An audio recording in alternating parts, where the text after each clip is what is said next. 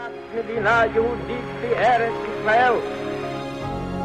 date which will live in infamy. Both of those projects, initiatives, got off the ground because of the Ger Rebbe. For the 11 Olympic team members slain in West Germany, the Olympic Games... Zugerecht waren Brüder in Amerika. Schon 1000 Shabbos at the Skitzal. Out of the 24 who were killed were Americans who had come to learn in Hebron. I say 1 million Jewish children who were made to be cut loose.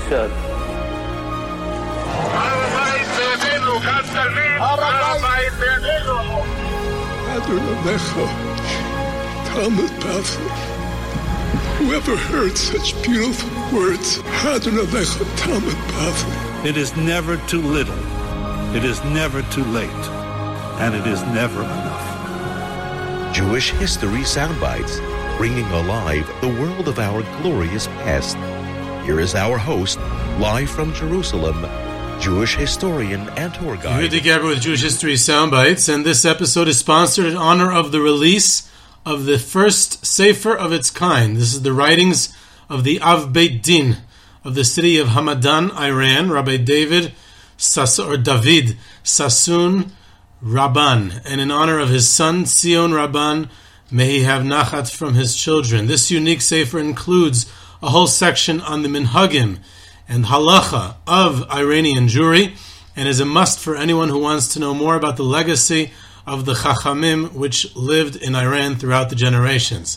This sefer is published by Machon Magen Avot Publishing House, who, although it normally primarily focuses on Moroccan halacha, but this was a project unique, and due to its uniqueness, it is going ahead and publishing this book from Iranian rabbinical life as well, and is available on their website, moroccanhalacha.com, along with all the other Sfarim by Machon Magen Avot, which I go on this website often. It has some fantastic stuff about Moroccan halacha, and now it's going to have on Iran also, on David Sasson Rabban. In Israel, it can be obtained in Sifriya HaSfaradit in Yerushalayim and Rehov Bukharim, number 4, Rehov Bukharim. I already got my copy of this book. I got to say, besides for being a great halachic sefer, it provides a window into Iranian rabbinic life in modern times, and has an overview of Iranian Jewish history from ancient times and Persian Jewish customs. And it's really a fantastic historical overview as well as a biography of the author. Obviously, the biography and the history parts is the ones that I read. I didn't yet get to the halacha. But I believe that many of our listeners would love this new sefer, and I highly recommend it. So we're going to speak about Iranian Jewry, a bit of an overview as well, and I'm going to try to speak a little bit about the biography specifically of this fascinating individual who, as far as I know, is somewhat unknown. In general, Iranian Persian Jewish history is something to talk about. It's not discussed enough, and it's very interesting. One of the oldest Jewish communities in the world. So I think that Iranian Jewish history, being that it's so old, and there's so much to discuss, that this is only going to be, we'll call it a part 1. And hopefully there'll be a part 2 soon. Sponsorships are available, and you can contact me at yehuda@yehudageber.com. And also, not just about Iranian Jewry, about other Sephardic Jewish communities who want to get more involved in this interesting and important subject matter. In fact, the primary story of Persian Jewry is in Iran. And interestingly enough, Iranian Jews were not always in Great Neck, Los Angeles, Baltimore, or even in Israel. They actually were in Iran itself. So it's good to talk about how this ancient Jewish community developed. And since Purim is coming up soon, so of course that's an Iran story. Paras, the Persian Empire, Shushan, all that is in today's Iran. And as soon as I saw an opportunity to discuss the history of Persian Jewry, I ran for it. And I apologize for my corny humor. So the Iranian Jewry is one of the oldest Jewish communities in the world. They're there from the first Beis HaMikdash, literally living in the same cities, same synagogues, the same communities up until today. There is an influence. Of course, like every Jewish community in North Africa and the Middle East, there is an influence of Sephardic Jewry following the Spanish expulsion in 1492, but primarily it is an ancient community, and it remained independent. So it's like, it must be like 25, 27, 2,800 years old, and a very, very old Jewish community. And what's even more interesting is that unlike its neighbor Iraq, Iraq was the ancient Babylon, and Iran was the ancient Paras, Persia. So you have these two ancient Jewish communities, but unlike Iraq, where no Jews live anymore, today there's still an active Jewish community in Iran. So it has this consistency to it, which is probably unmatched anywhere else outside of the land of Israel itself. And you even have like biblical characters who lived and are buried there. Mordechai and Esther, Daniel, Chavakuk, the Navi. In fact, I live on Rehov Chavakuk in Beit Shemesh, so it's definitely a kever that I would like to visit someday. And Chavakuk's kever exists in Iran till today. I have not yet had any groups that requested an Iran tour, but hopefully someday we'll get around to it, because there's so much history there, and lots of it is still intact. So there's ancient, there's recent, and it's a very interesting story. There's always the question, whenever we discuss Iran, about where is Shushan. We're going to talk about the city of Hamadan, where Rabbi David Sasson Rabban lived, and was an old Jewish community there as well. So Mordechai and Esther are presumably buried there. It seems that their kever is still intact, or it allegedly still is, or Iranian Jewry throughout the generations believed that that's what it was. It may even actually be their kever, who knows? But they're buried there, but it does not necessarily mean that that city is Shushan. In fact, many mistakenly did believe that Hamadan was Shushan, when in fact there's another city further south in Iran, which is the real Shushan. I forget the name of it right now, and of course I forgot to put it in my notes. It doesn't. Whatever I forget, we'll just say it's going to go into part 2. That will make it easy. So you have this settlement from the time of, like I said, the Beis HaMikdash, and then in the times of Chazal, the times of the Gemara, Ravina and Rav Ashi, it seems, lived in the area that's now Iran, in Persia. The times of the Ga'ainim, the Rabbanan Svairai, there was a large amount of Jewish presence there. So it's like Bavel is right nearby, so there's this spillover that always lives in Iran as well. And that is the ancient period until we get to the Muslim conquest of the 7th century rather. And during the 7th century, there's the Muslim conquest, and the Jews, being that they were non-Muslim, eventually they received dhimmi status. They're second-class citizens, like Christians, like the other tribes that lived there that did not convert to Islam. But they flourished. They did very well during that early period. In fact, it was said that between the cities of Isfahan and Shushtar in Iran, it was such a large Jewish settlement that the whole area at that time, you're talking about the Middle Ages, was called Yahudistan, Jewish, the Jewish country, Yahudistan, which would be really, really funny if there was a country in that area today called Yahudistan, to go with all the other stans that are in that Central Asia area. There's a Mongol conquest in the 13th century, which doesn't last a long time, but then it reverts soon back to Islamic control. But the Muslim reconquest in 1502 introduces Shia Islam for the first time. And Shia Islam, the Shiites, different than the Sunnis, they're further restrictions on Jewish life in Iran, and in their contacts with the Muslim majority, limitations on commerce. They were forced to wear a special badge that signified them as non-Muslim. These were all non-Muslims, though, not only Jews. And it became quite difficult during those times.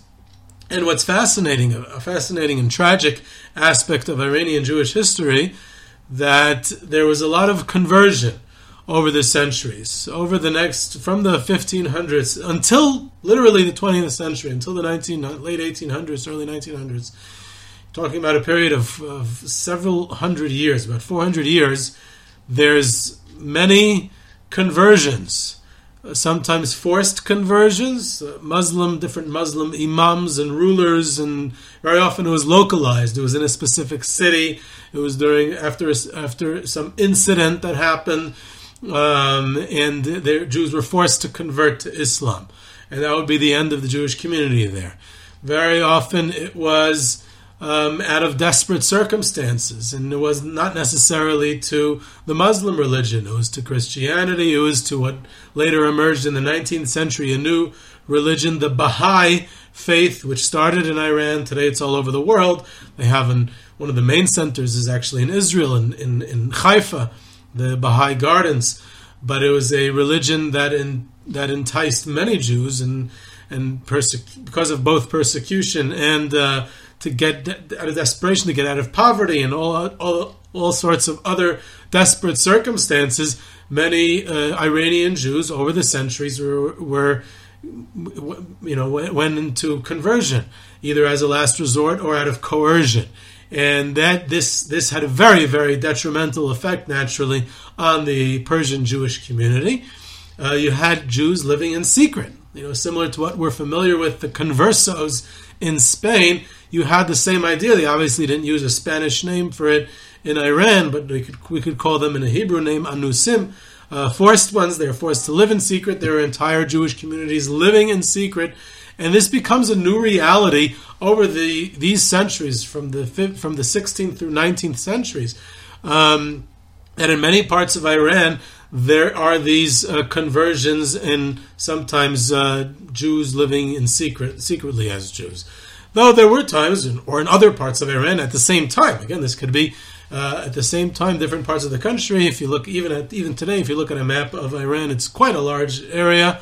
In Persia, the borders fluctuated also, so it's hard to know the exact parameters of where the Jewish community residences were. But there were places where they did prosper economically, the textile trade, other types of merchandise. They primarily resided in secluded neighborhoods in the cities, which were areas that were designated specifically for Jews. It was actually an Iranian version of the medieval ghetto from Europe. And the Jews often lived in great poverty and among persecution. Now, Persian rabbis throughout history maintained rabbinical contact with senior rabbis in Iraq and the land of Israel. Primarily Iraq and the land of Israel. Iraq, which was the aristocracy of the Torah world in the Sephardic Torah world. So it was the greatest place of Torah study and rabbinical leadership. And Iran, the Iranian Jewish community relied heavily on that, and also their contacts in the land of Israel. Most Persian Jewish custom followed that of Iraqi Jewry, or what we would call Minhag Bavel, Babylonian custom. As far as commerce, Persian Jews were in contact with Jewish communities in the Ottoman Empire, but with the increased persecution in the 19th century, Iranian Jewish leaders reached out to European Jews, to the European Jewish communities as well, to ask for assistance in their dire straits, including even sending an emissary to Moses Montefiore in 1840 and to other European Jewish communities as well. The crucial point to understand about the situation of Iranian Jewry during those several hundred years is that Iran was never under the Ottoman Empire. Jews flourished for the most part in the Ottoman Empire, and outside of the Ottoman Empire, Jews did not flourish, to say the least. The Ottoman Turkish Empire was relatively a great place. Again, everything is relative in Jewish history. There's no place that was that fantastic, but relatively, it was a very pretty good place to be, economically, religiously, and Iran being outside of that, with the local government being quite hostile to the Jews for the most part. Therefore, that had a very negative, adverse impact on the development of Iranian Jewish life over the centuries, especially in the modern era. The influence in general of the Ottoman Empire in Jewish history cannot be overstated, and is a topic which must be returned to at a future point. So that we'll leave for another time, because now we're back in Iran. So there's a lot that changes towards the late 19th century and the early 20th century, both internal changes and external changes as far as the Iranian Jewish community is concerned. First, the external changes is that the Jewish people discovered Iran, and the Jewish organizations they see the needs that Iranian Jewry has, and they come to its assistance. First and foremost was the Alliance, the French Jewish organization founded on the premise that the Jewish people is all one and responsible for each other. The Hebrew name of the Alliance was, of course, Kol Yisrael Chaverim, Kiach, and the Alliance is into building schools and infrastructure and lobbying governments for equal rights and emancipation for Jews worldwide, and they invest in Jewish education in Iran and come to the Iranian Jewish community's assistance in many areas, starting from the late 1800s. Other international Jewish organizations from Western Europe as well, foreign consuls which are posted to Iran, are occasionally speaking up for equal rights, or at least not abuses of the Jewish residents of Iran. The French Jewish leader Adolphe Cremieux, I mentioned Moses Montefiore, and other people like that, but primarily those two. They are, they lobby government officials to better the situation for Iranian Jewry. There's educational infrastructure being built. There's reform. Political reform, in other words, to obtain equal rights for Iranian Jews, and that is a process that begins in the late 1800s and continues into the early 1900s until finally they receive it, equal rights, with the rise of the Pahlavi dynasty in the early 1900s. Pahlavi, I think I pronounced that right. And that's the internal change that takes place. The Pahlavi dynasty begins in the 20th century. The Shah of Iran and his family. It's the end of the persecution of the Jews. There are reforms. The Shah was considered a friend of the Jews. We'll check that in a second if he actually was. But he was considered a relatively more friendly to the Jews and willing to remove many of the restrictions that were in place from before. But as late as 1910, there was a ritual murder charge against the Jewish community of Shiraz. In other words, a blood libel, and a mob-induced pogrom followed. Tens of thousands of Persian Jews immigrated to the land of Israel and other countries around the world during the last decades of the 19th century and early decades of the 20th. And this, of course, corresponded to the years of the great emigration from the Russian Empire as well, ironically. So you're talking about at the same time there's emigration from many Jewish countries happening pretty more or less at the same time. There was internal migration. Many moved to Tehran, to the new capital, to be near the Shah, because he was considered friendly to the Jews and they'd enjoy his protection. So that, because of that, community such as Hamadan, where Rabbi David Sasson Rabban went into decline. This was where, and Rabbi David Sasson Rabban himself, towards the end of his life, the end of a long rabbinical career in Hamadan, he moves to Tehran, where his children all lived, and the Hamadan Jewish community had significantly shrunk, so he himself moves to Tehran. So that's where the primary Jewish community of Iran came to be. The pre-war Shah was suspicious of Zionism. He was a Nazi sympathizer who knew Hitler, so he wasn't exactly the best friend of the Jews either. but they had to maintain a careful balance. The size of the Jewish community in Iran it peaked in the 20th century before immigration made it significantly smaller. It peaked at somewhere between 100 and 150,000. We don't have a good census of exactly what it was, but that's the largest it got. So it wasn't exactly the largest Jewish community in the world, but it definitely was of a significant size. And they lived all over Iran. They had a very developed religious life, shuls, customs, limited Jewish education, quite limited Jewish education, and also limited Jewish Torah leadership, which I'll get to in a second. They had a very religiously observant Jewish community, but not a high level, in many cases, very low level Jewish education.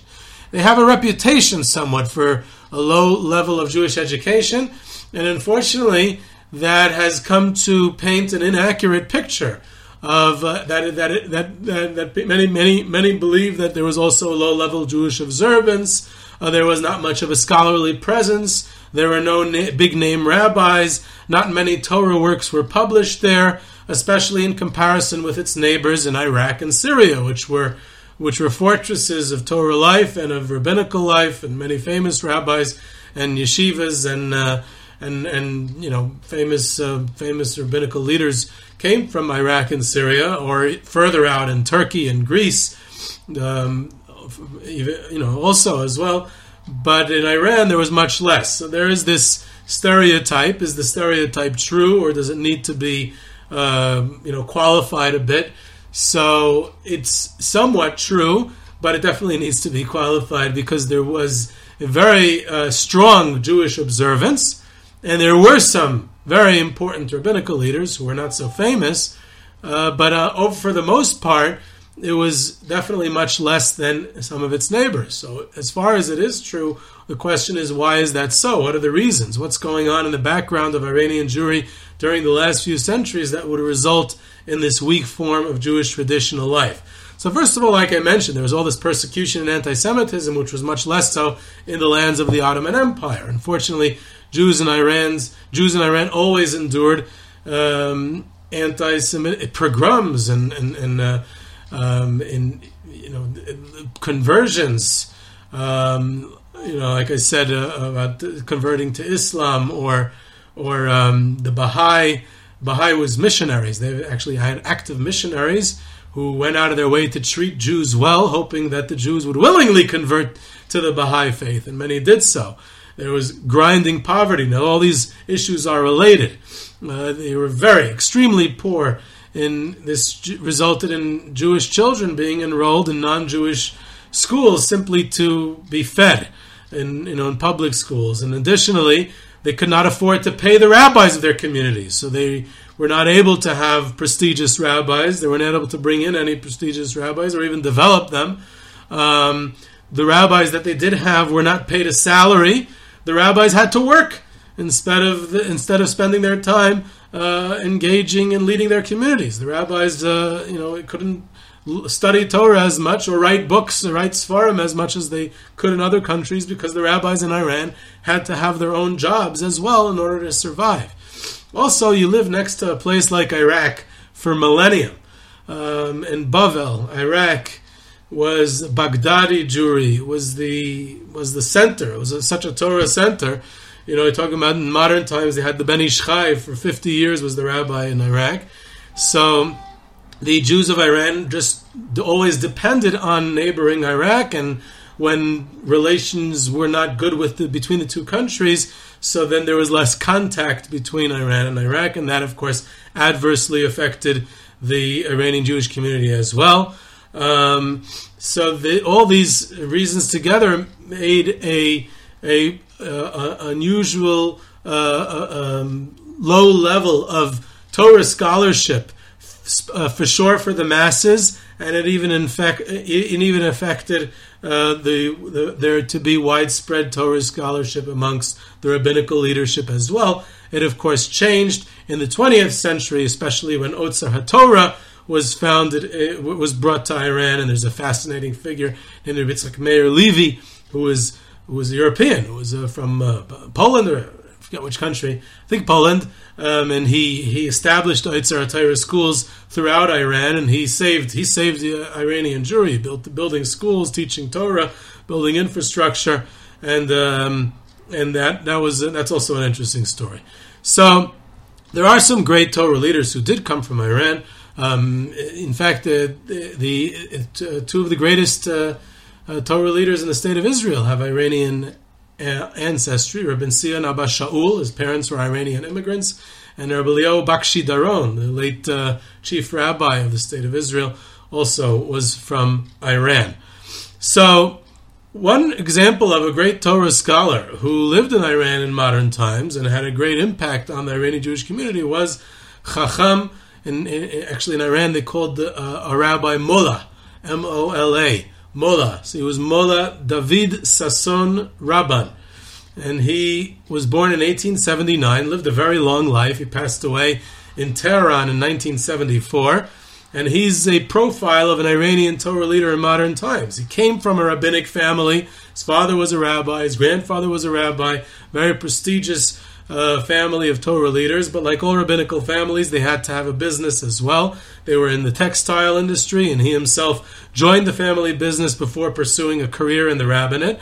And Hamadan, where he lived and grew up and lived almost for most of his life, he had a rabbinical position in a couple of other cities before he returned to Hamadan upon his father's passing in 1930 and assumed his father's position as the chief rabbi of Hamadan and of all its accompanying shuls, synagogues in the Batei Knesset in the city. So Hamadan was one of the only cities in Iran which was able to boast of being able to provide a nominal Jewish education. It even had something of a yeshiva for higher Jewish education as well. So he had, unlike what most Iranian Jewish students were not able to have, they only got minimal Jewish education to know how to daven and basic chumash and mishnayos. So he was able to get a bit of a higher Jewish education. He was able to study more. And then, like many promising young rabbinical students in Iran throughout the centuries, he's shipped off to Iraq to learn in the yeshivas over there. And he comes back, he received smicha, and he's a rabbi now. He comes back to Iran, and he was a rabbi in a couple of other cities, in Tuisarkan, and then he returns to Hamadan. His impact, his sphere of influence is not just in Hamadan itself, and not even locally in Iran, but he corresponded with rabbis all over. Within Iran, most of the letters in this sefer that I mentioned earlier, the sefer that's being published now, are from villages and cities, shilas and shuvas, correspondence, responsa, in all areas of halacha, and he seemed to have been quite proficient in all areas of halacha, in cities from across Iran. But then he also is corresponding with rabbis in Iraq, rabbis in the land of Israel, so he was able to get around. And we see also through these responsa that he wasn't the only rabbi in Iran. Again, we have to change this stereotype in people's minds that Iran didn't have a significant rabbinical leadership of its own, because he's corresponding with rabbinical courts, Batei Din, and Mollahs, these Chachamim, these Iranian rabbis from all over. Every city has a chief rabbi, has a Bezdin, and they're talking about agunas and gittin and divorce law and everything that rabbis worldwide speak about. So definitely had, even if some of these people were not famous. What's another interesting insight is that there's customs of Iranian Jewry which become apparent through the reading of his responsa. And Rabbi David Sasson's work serve as a testimony to the fact that ancient Jewish customs, which are usually no longer practiced throughout the diaspora, were still practiced in mid-20th century Iran. Remember, he passes away in 1974 and remains in Iran till the end of his life, even when most of the Iranian Jewish community emigrates. They go all over, many of them to the state of Israel after it's founded in 1948, and many of them to the United States. And he stays. and he's writing about customs that are still observed, and these are old Iranian customs from Talmudic times, and these are polygamy was still practiced by Jewish Iranians. Yibum was still practiced, which is related to that. So you get it very, it's a nice window. And what's interesting and unique about the Iranian Jewish community is that although it did have a lot of influence from Sephardic custom, from Sephardic culture after the expulsion, but they retained, because they were this stable community that remained for so many thousands of years, from prehistory almost, from before there was the Sephardic Jewry even. Therefore, they have a lot of customs which are quite unique to Iran itself. Now, the Yotzer HaTorah school, which had been founded by Rabbi Yechiel Meir Levi, which I mentioned earlier, so the one who taught, basically the Rosh Yeshiva of the Yotzer HaTorah in Hamadan, was the rabbi, Mola David Sasson Rabban. So he has the title Mola, he's the chief rabbi. He also has the title Rosh Yeshiva of the Yotzer HaTorah Yeshiva. He also, it's interesting, in one of his smichas or something, he has the title Hajj, which was given to people who made a pilgrimage to the land of Israel. And if the term sounds familiar, it's because it's similar to what the local Muslims gave to people who made the pilgrimage to Mecca, the Hajj to Mecca. So if you were one of the privileged people in Iran who in your youth, you were able to make a pilgrimage to the land of Israel, so you had Hajj attached to your name also. Part of his responsibilities as rabbi of Hamadan was because the tomb of Mordechai and Esther of Purim fame are in Hamadan, so the rabbi's responsibility was to maintain their grave. He would visit there every Friday, and there was a shul attached to the grave in those days. I don't think it's there anymore. And they used to have a minyan there, and he would be responsible for the maintenance and daven there. And so that's another cute tidbit of Iranian Jewish life, being able to be at Mordechai and Esther's tomb on every Friday afternoon. So that is part one of Iranian Jewry, especially about Chacham Mola David Sasson Rabban, and I hope you enjoy his new sefer. This is Yehuda Geber with Jewish History Soundbites. You can reach me at yehuda@yehudageber.com for questions, comments, sources, tours, trips, sponsorships, lectures. You can subscribe to Jewish History Soundbites on Podbean or your favorite podcast platform, and I hope you enjoyed.